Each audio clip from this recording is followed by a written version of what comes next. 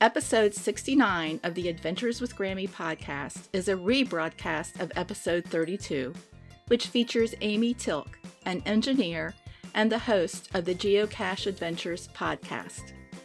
Amy will give us insight as to the origins of geocaching, its worldwide popularity, and why it's a good activity for grandparents and grandchildren. Since the broadcast of episode 32, my grandchildren and I have scouted and found many geocaches. I have scoped out the terrain for most of our treasure hunts before taking the children, and we have had so much fun. I bought grabbers for each of us from the Dollar Tree to avoid having to put our hands directly under brush and for reaching up into trees. The children and I also loaded an old backpack with lots of toys and gadgets to exchange when finding swag. Geocaching is a great way to spend time with your grandchildren outside. It's budget-friendly, and I highly recommend you're considering this fun activity. Important links are in the show notes. If you have questions or comments, please contact Amy or me. Now on with my interview with Amy. Welcome, Amy, to the Adventures with Grammy podcast. How did you first get started with geocaching? I'm a full-time mom and a full-time engineer at Boeing, and almost 7 years ago I first heard about geocaching, and it just sounded really interesting to me. Treasure hunt, what person as a kid didn't think about, go find pirates and all that? It was intriguing to me and sounded fun. I created my free account, and my son was a couple months old at the time, and I thought, great family activity, go out, get some exercise. My husband was not at all interested in it. He had no desire to even go try it. And I didn't even really know what I was doing and didn't really want to try it with a 2-month-old infant. So just scrapped the idea for a while. And then when he was 5, I was just trying to figure out something new to do with him. And I happened to remember, there was this geocaching thing. I wonder if that account is even still active. And sure enough, it was. So I pulled it up and we started doing it. And I just really enjoyed it. So I just kept doing it. And he still does it with me. Now that he's a bit older and I can give him the phone and say, okay, you navigate to it. He's all into doing that. When he gets to have the reins and kind of guide us and tell us where to go, it's a lot more enjoyable for him. So he'll do it with me some. He is almost 7. I have been thinking about doing geocaching with the boys for quite a while, but never took the time to introduce them to it. They all love Pokemon. So we have these Pokemon Go accounts, and they love when we go places to turn that on and to see if we can find the Pokemon spots and get the points. So because that is such a big hit, I think it's time that I can introduce them to geocaching. Yeah, it could be a good segue in between there. The big difference between Pokemon Go and geocaching, it kind of depends on the area that you're in. When you're Pokemon going, they just constantly pop up on the map.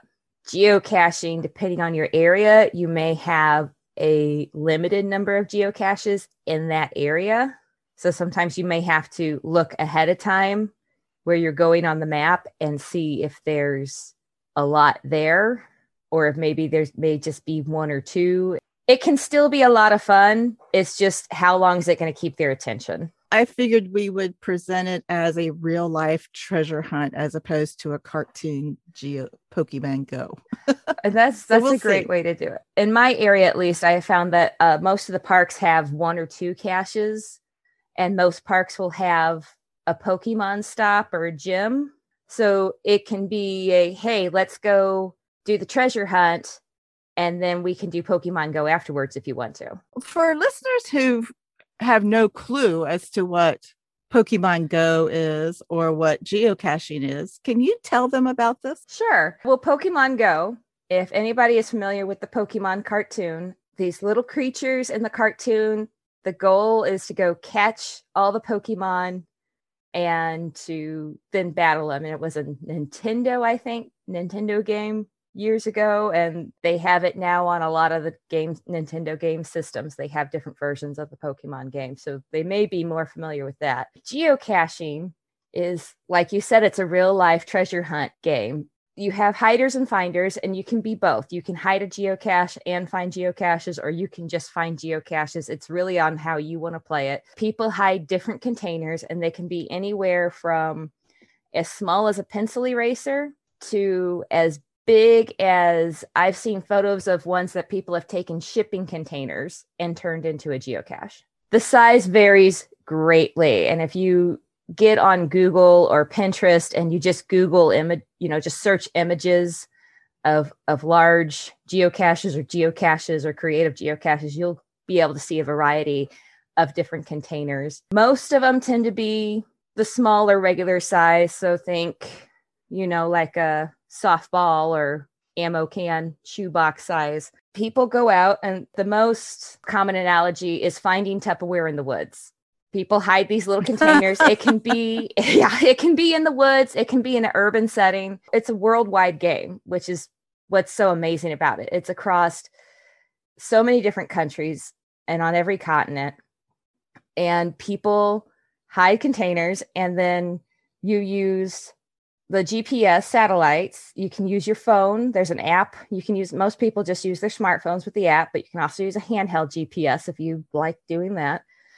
And you pull up the map either online or on the app, and you see all these little circles that are the geocaches.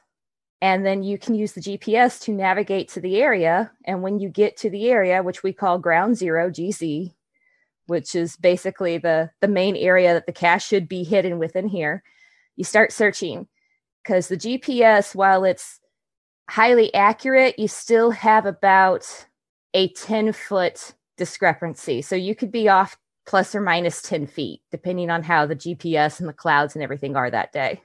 So it's really important when you get out to where the phone says you're there, put the screen down and start looking around. And these containers have anything from just a simple log that you take it out, the piece of paper, and sign it with your geocaching name to say that you found it.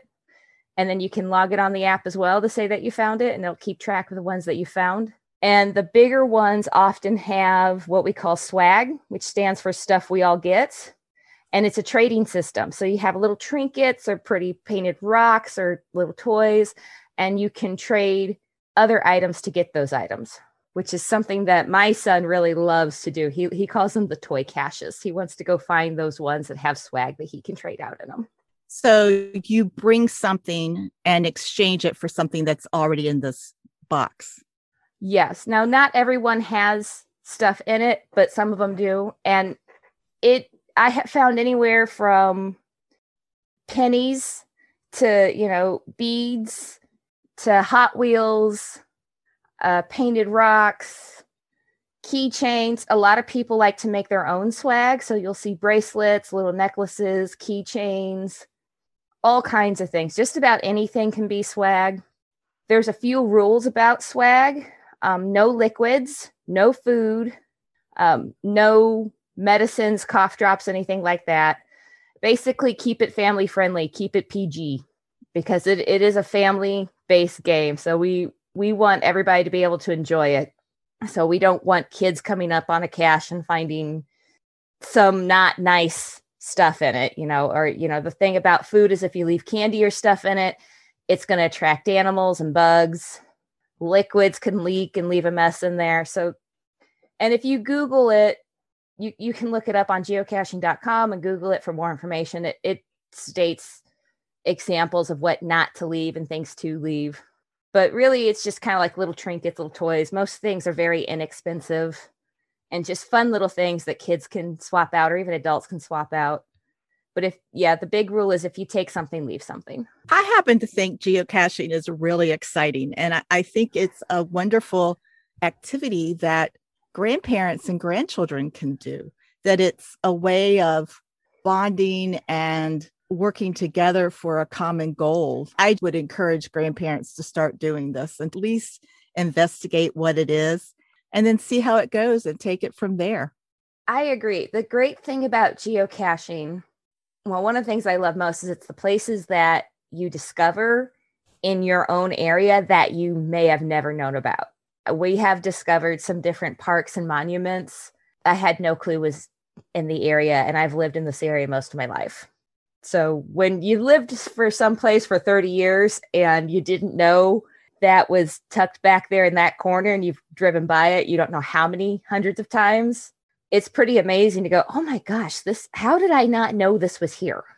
If a grandparent is listening and decides, this is exciting, this appeals to the adventurous side of my grandson and me, how do they get started? What's step one for them? It's fairly simple. Go to geocaching.com and you can sign up for a free account.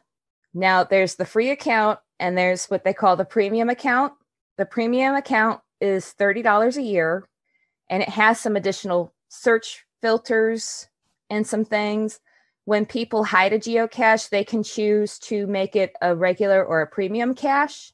So you have to have that premium membership in order to find the cache. But if you're just starting out, I recommend start with the free account. Make sure it's something you're going to enjoy. And then if you want to upgrade, you can always upgrade later.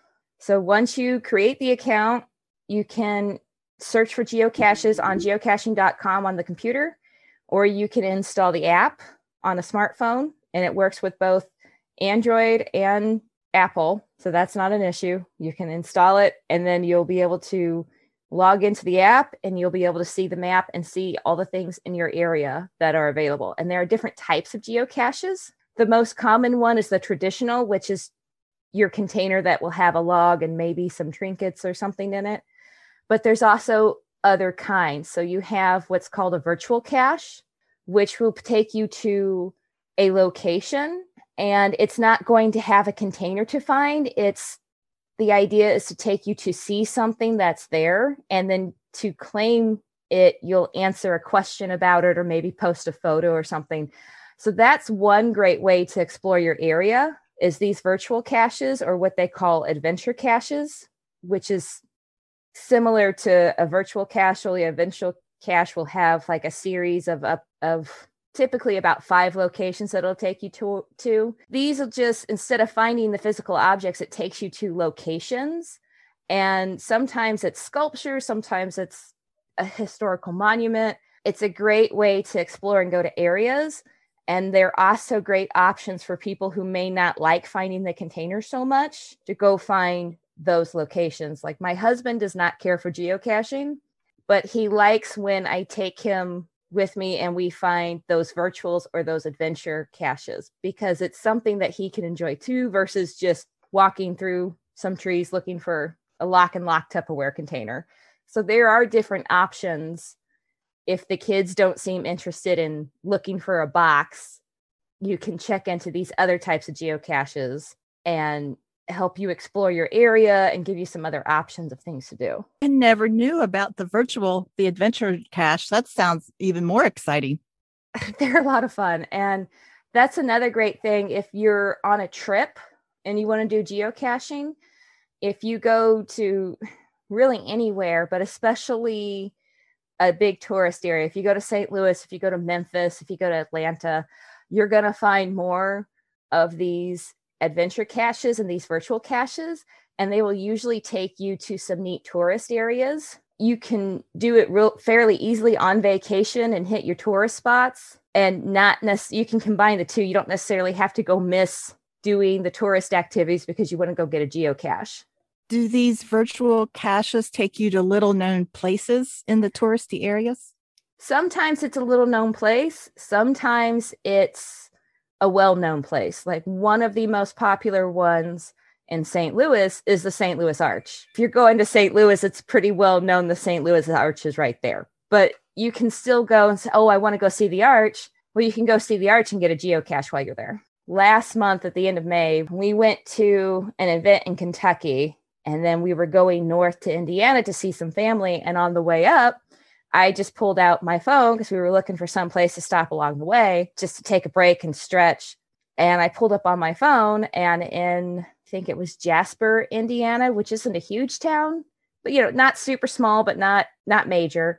They had this, it was called the Geo Grotto, and it was like this shrine area that they made out of rock geodes. And it was amazing. and we were stopping in that area anyways, just to grab some lunch and take a rest break. And we got to make a neat detour and see this amazing place that we wouldn't have known of otherwise. So it can help you find things like that in areas that you're not so familiar with, but it can also help you explore areas that you are familiar with. One of the things that you should check out is search for the different types of geocaches and read about them. So you kind of have an idea of what they are, and that'll help you decide which ones you want to go try. So in addition to these virtual adventure caches and the physical finding the Tupperware box, tell us about a couple of the other ones. Another one is called a multi-cache, and it's similar to the traditional cache in the sense that in the end, you're going to find the physical container, but it has you start off at a different location. And a multi-cache can be anywhere from 2 different locations that you have to visit to I've seen one that had 10 locations that you have to visit. And the idea is you start at location 1 and you'll gather information that'll take you to the next location. And then when you get to the next location, it'll tell you you're either, depending on how many points there are, you keep collecting information to get to the next point and then eventually find the physical container at the last location. It's almost like a scavenger hunt. That one's a little bit more like a scavenger hunt, and they can be very interesting, but they can also take a lot longer to do depending on how many points there are. So if you have younger kids with you, you need to keep that in mind to see if it's going to keep their interest. Because if it takes 5 or 6 trips to get to the final location, you might lose their interest or they might get tired. It really just kind of depends on the kid that you have with you. I mean, that's one thing to really keep in mind when you're geocaching with kids. There is a difficulty and terrain rating for every geocache, and they rate from 1 to 5, and they go on half points. So 1, 1.5, 2, 2.5. And the difficulty is how hard it is to find the cache when you get to the area. And the terrain is how difficult of terrain it is. So is it flat paved? Is it hills? And you can get more information on that at geocaching.com. But that's something you want to keep in mind when geocaching with anybody is what are their abilities going to be and what is the difficulty and terrain ratings of the geocache I'm looking for. Because if you have a 5-year-old with you, you may not want to go find a 5.5 rated geocache. That may be just a little too much for them. Might actually be a little too much for grandma too. Yeah. And there's attributes assigned to geocaches that you can look at when you're looking at geocaches. And those attributes are important to look at because they will tell you things like, is there parking nearby? Is it kid friendly? Do you need special tools in order to do the geocache? There's a whole bunch of different attributes. And again, you can find information on the attributes at geocaching.com. So those attributes are really important to look for too, because they will help you decide if this is something you want to go do or not. You mentioned you can use your smartphone in this app, or you could actually use a handheld GPS. Do you need special equipment, or is a smartphone really the big ticket? For most geocaches, the smartphone is plenty. Your smartphone, and then something to write with, because you're going to want to be able to sign that physical log that's in the physical container when you get there. Other than that, it just kind of depends. And again, that's where the attributes come in, because sometimes there will be a special tool required depending on how they hit it. And the attribute should mark that. And if you read the cache description, most of the time it will tell you if a special tool is needed. And a special tool can be anywhere from tweezers to tree climbing equipment or scuba diving equipment. I mean, there are geocaches for every level of physical fitness and adventuring that you want to take on. So there are actual geocaches that require boats or scuba diving or tree climbing, but there's also just geocaches where you can go to the park and find a geocache in the tree line, or go to a parking lot and find one under a lamppost skirt. There's a geocache for every type of person out there. And there is another one for if you have anybody that has a physical handicap, there is a attribute to indicate if it is wheelchair accessible. So that's another thing that you can keep in mind when you're looking for this kind of stuff. The attributes will give you a lot of information. So this is really something grandparents should plan ahead for. You don't want to just be driving down the road and decide, oh, let's go geocaching. You probably should plan an outing, and as a grandparent, research this ahead of time before actually embarking on this trip. It would probably depend on the age of the kids that you're with. If you're with teenagers, they might just be like, let's just go do it. And you can just read the description and look at it on the app and decide if you want to go do it. If you have younger kids, it's probably best to do a little prep work ahead of time, kind of look at the area you want to go to. You can, on the app, when you select the geocache, it'll pop up with the information for that geocache, and you can read the description, look at the attributes, and decide if that's something that you want to do. And you can create lists in the app. So you can make a list of geocaches. If you can name the list whatever. So if you want to call it Sunday outing and you found 5 geocaches that you don't want to forget what they were, make a list and save those 5 geocaches to it. And then you can pull your list up so you remember what they were. So that helps you plan ahead a little bit more. Another thing that you want to keep in mind with kids is look at the sizes of the geocache, especially with small kids. Micros are not very fun for them. The first 1 or 2 they might be okay with. And these micros, if you're familiar with a bison tube or like a small pill tube, that's what a lot of these are. And there's some that are really tiny and there's some that are a bit bigger. And those can be harder to find. And small kids are not always so excited to find those, in my experience. They usually want to look for a smaller, a regular, large if possible. But usually I would go no less than a small, especially starting out, just because. You mean the actual container is small, size. Like a little tube? Okay. Yes. So in the description on the page, when you pull it up in the app, there'll be the difficulty and terrain rating, and there'll be a size rating. So the sizes go from micro, small, regular, large, and there's an unknown rating. So the micro is really tiny, usually about the size of a quarter or smaller. And you might read in the description somebody calling it a nano. Nano is an unofficial subcategory of micro, and that's when you're looking at maybe the pencil eraser size. They get really tiny. The small, I don't think I would. I don't care for those myself, really.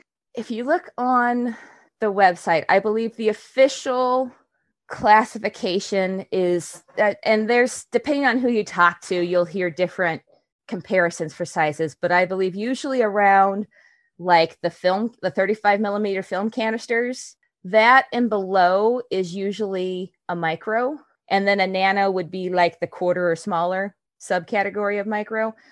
The small is kind of, think of like a apple, a medium-sized apple or a baseball. And a lot of times what you'll see is like a vitamin bottle or old prescription bottle that somebody has used. Or another popular one is like the Altoid tins. In some areas, people love to use the Altoid tins for those. And then the regulars, that's more like the shoebox size or the old metal ammo cans. And then large would be anything bigger than that. And the unknown one, that's usually attributed to like the virtuals will have unknown assigned to them because there's no physical container. Or there's what's called an earth cache, which is kind of like a virtual, but it takes you to go look at like a geological specimen of rock or cave or anything. And that'll be listed as unknown. Or people hiding the geocaches can list it as an unknown if they want to try to make it a little more difficult, or if they have an unconventional creative cache that doesn't really necessarily fall into the categories. I have one that I have hidden that I have marked unknown because I created a bird's nest and I put some plastic eggs and a 3D printed bird in it. And then I have attached my bison tube to that nest. So I marked it as the unknown size because, you know, while the container that the log is in is small or micro, the whole thing, the nest and everything is part of it. It didn't really exactly fall into a category, in my opinion, so I marked it with the unknown. That sounds like a lot of fun to find the unknowns.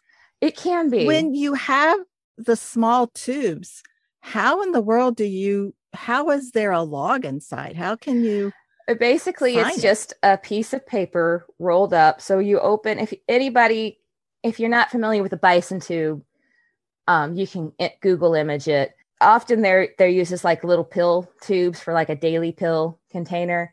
People will just roll up like a strip of paper, like maybe about a half inch wide or inch wide, and they'll roll it up, and they'll actually, you insert it into the top, into the cap, and then put it into the tube and close it. And the reason people do it that way is it prevents the paper from getting caught in the threads and binding up when they're trying to put the cap back on. But a lot of people don't know to do it that way when they first started out. I did it wrong. I don't know how many times before. I just happened to see something. I don't know if it was on Pinterest or Facebook about how to properly put a log back in a bison tube, but it just completely blew my mind. It's like, how is this not more commonly known? Oh, fun. What is the most interesting geocache you found? It's hard to pick because I have found some pretty typical geocaches that have taken us to some pretty interesting places. And I have found some interesting containers. So probably the most interesting container I have found was, so in this area of Missouri that I'm in, there's the big conservation area that's all over. It's called Bush Wildlife. And in this one area in Bush Wildlife, there was this tiny little historic graveyard. And just outside the graveyard, kind of on the back side of it, somebody had made a little tombstone out of wood, and the top of that wooden tombstone came off and the container was inside that. So I thought that was pretty neat because it was different. Yeah, it was different. And then it fit there with the location. Another neat one that I found was, it was a multi-cache, but it was at a library. So the first stage was under the lamppost skirt. And for anybody that doesn't know what I'm talking about, if you look at a lamppost, there's usually a metal box around the bottom, and those typically will actually lift up. When I lifted it up, there was a little container and it said, go inside and search. I don't remember the author, but I wrote it down. I went inside and I searched for it, and it took me to the reference section where they had a geocaching book by this author, and there was a pocket inside the front of the book it was a paper cover, and it had a pocket they attached there that you pulled out a piece of paper and signed the log to. That's pretty interesting too. Yeah, you're really making me excited about doing this with my grandsons. It can be a lot of fun. A lot of times it just depends on your area, and it depends on the type of cache. Reading the description of each geocache page really helps you kind of decide. It's really valuable to read the descriptions, because sometimes they will tell you, hey, you're looking for this type of container, or it will tell you, hey, you're going to want to park here and then go this way, because otherwise you're going to have a lot of trouble getting there. There can be all kinds of different information, or they may just be telling you why they place the cache there, because sometimes people place geocaches in areas that mean something to them, and then they'll share that information for you. So, and sometimes there's not much in the description page, but it's always worth reading the description. And then there's also a hint typically. Now, not every geocache will have a hint, but a lot of times owners will assign a hint to it. So read the hint, especially when you're starting out, read the hint, and that will say something like, and they try to be cryptic with it. I have one that is actually one that I have hidden, that is a magnetic key box on the other side of a bench at a park.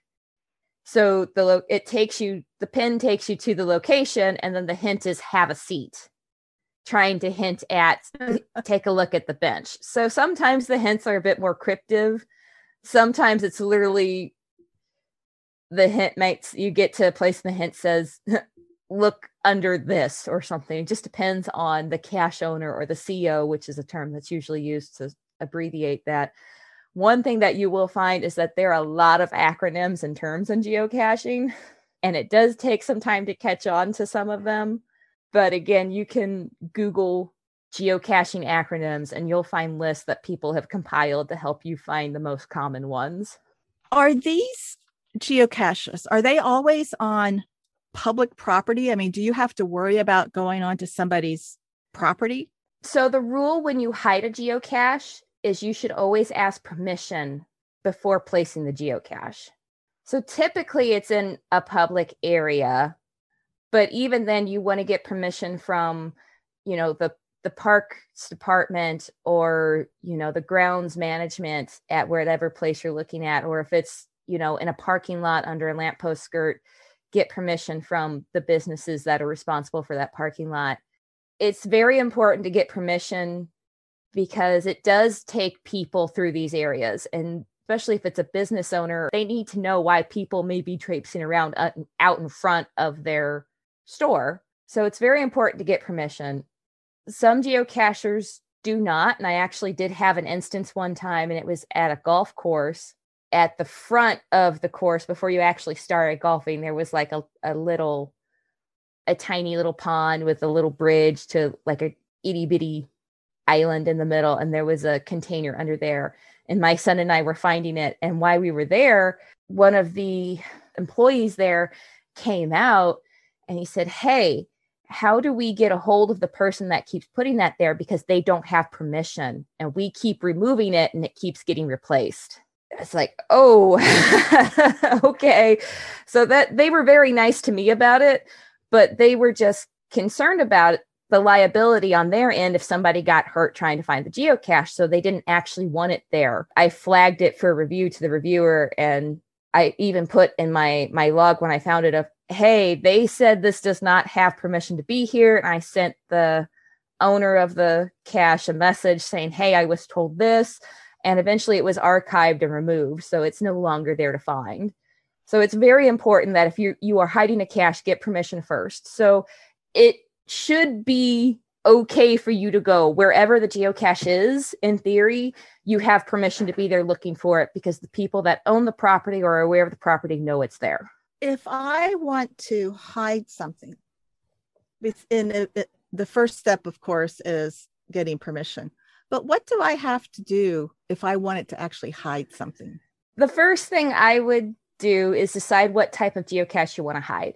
If you go on to geocaching.com, they have a page you can search about hiding your own geocache, and they'll have some additional information about requirements for hiding it, because there is a minimum distance that's allowed in between geocaches. They have to be at least 1/10 of a mile apart. Some other things like that it'll just kind of give you information on. There's a little video you can watch just to get the very basics of it. Depending on who you talk to, you will get a different answer about how many geocaches you should find before hiding one. Some people will tell you 50. I've heard 100. The official guidance from Groundspeak, which is the company that owns geocaching.com, they recommend you find 20 geocaches before you hide one. But it's not a hard, fast rule. So you could technically hide a geocache before you ever found one, but it makes it a better hide if you have an idea of what you're actually looking for and doing first. So I recommend before you ever hide anything, go find some geocaches. Maybe try some different types to get an idea of what you like to find, and then hide the type of geocache that you would want to find is my recommendation to anybody, whether it's really creative container or you want to put something in a really awesome place. Hide something that you would enjoy finding. Once you get all that figured out, you go onto the geocaching.com website, and there is a page for you to submit your hide. And you put in the type of cache that you whether you're making a multi or traditional, whatever the type is, you'll put in the coordinates that you need. You will write your description page and your hint, and then it will be submitted to a reviewer. The reviewers are actually volunteers. They're geocachers that Groundspeak has asked to, hey, would you help us with this? So they're actually volunteers, these reviewers. And the reviewers will sort through and they'll look at your location and make sure it meets all the rules. And they'll read your description and they'll say, hey, we need more information here. If something's missing, if it's all good, they'll approve it. Sometimes you go back and forth a couple of times to get it all flattened out. And once they say, okay, everything's good, they release it. They publish it, and then it becomes public to everybody to go find. No, it is pretty straightforward, and it can take a couple tries back and forth to get the information just right. And sometimes you may have to actually change the location that you were trying to hide it for one reason or another, because it didn't meet the proper requirements. Like there's one that says we don't want it within 150 feet of a playground, because you don't want people tripping over it and finding it. And sometimes you may actually have to go, okay, I can't put it here for whatever reason, so I have to go find a new location. But most of the time it's pretty straightforward. And if you are not sure of why your hide has been rejected, the reviewers are all really great. You can just message them and say, hey, I don't understand why this happened. And they'll help you understand it so that you can figure out how to place the hide correctly. Because what you don't want it is for it to be out in the open where just anybody finds it. Correct. So in geocaching, much like Harry Potter, we have muggles. So the non-geocachers are muggles.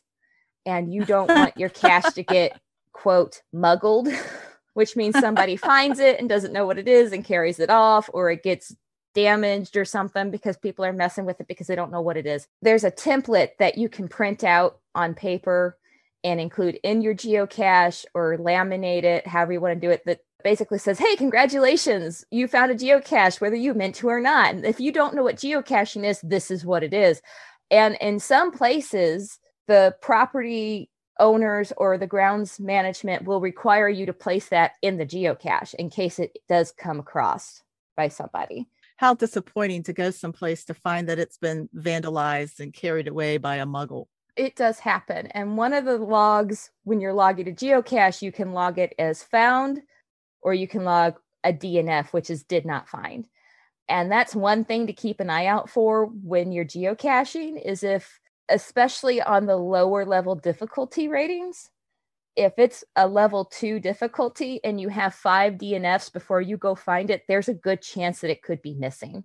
Now, if it's a level 5 difficulty and there's a bunch of DNFs in between finds, that's kind of hit or miss, because did they not find it because it's just that hard, or did they not find it because it's not there? And even when you're starting out, if you can't find it, don't be embarrassed to log a did not find. It's actually very helpful to the cache owner, because if people are logging, every time somebody logs a geocache, whether they're logging it as found, writing a note, or marking it as they did not find it, it sends an email to the cache owner with that log. So if they start seeing multiple did not finds, it's a flag to them they need to go out and check on their geocache. It's a really well thought out system. It started in May of 2001 and it's been around for 20 years, and it has progressed quite a bit. And I have talked to some geocachers that were around in the very early years, and it's interesting to hear about how it has changed in the last 20 years. When it very first started, it was all done over like internet forum boards.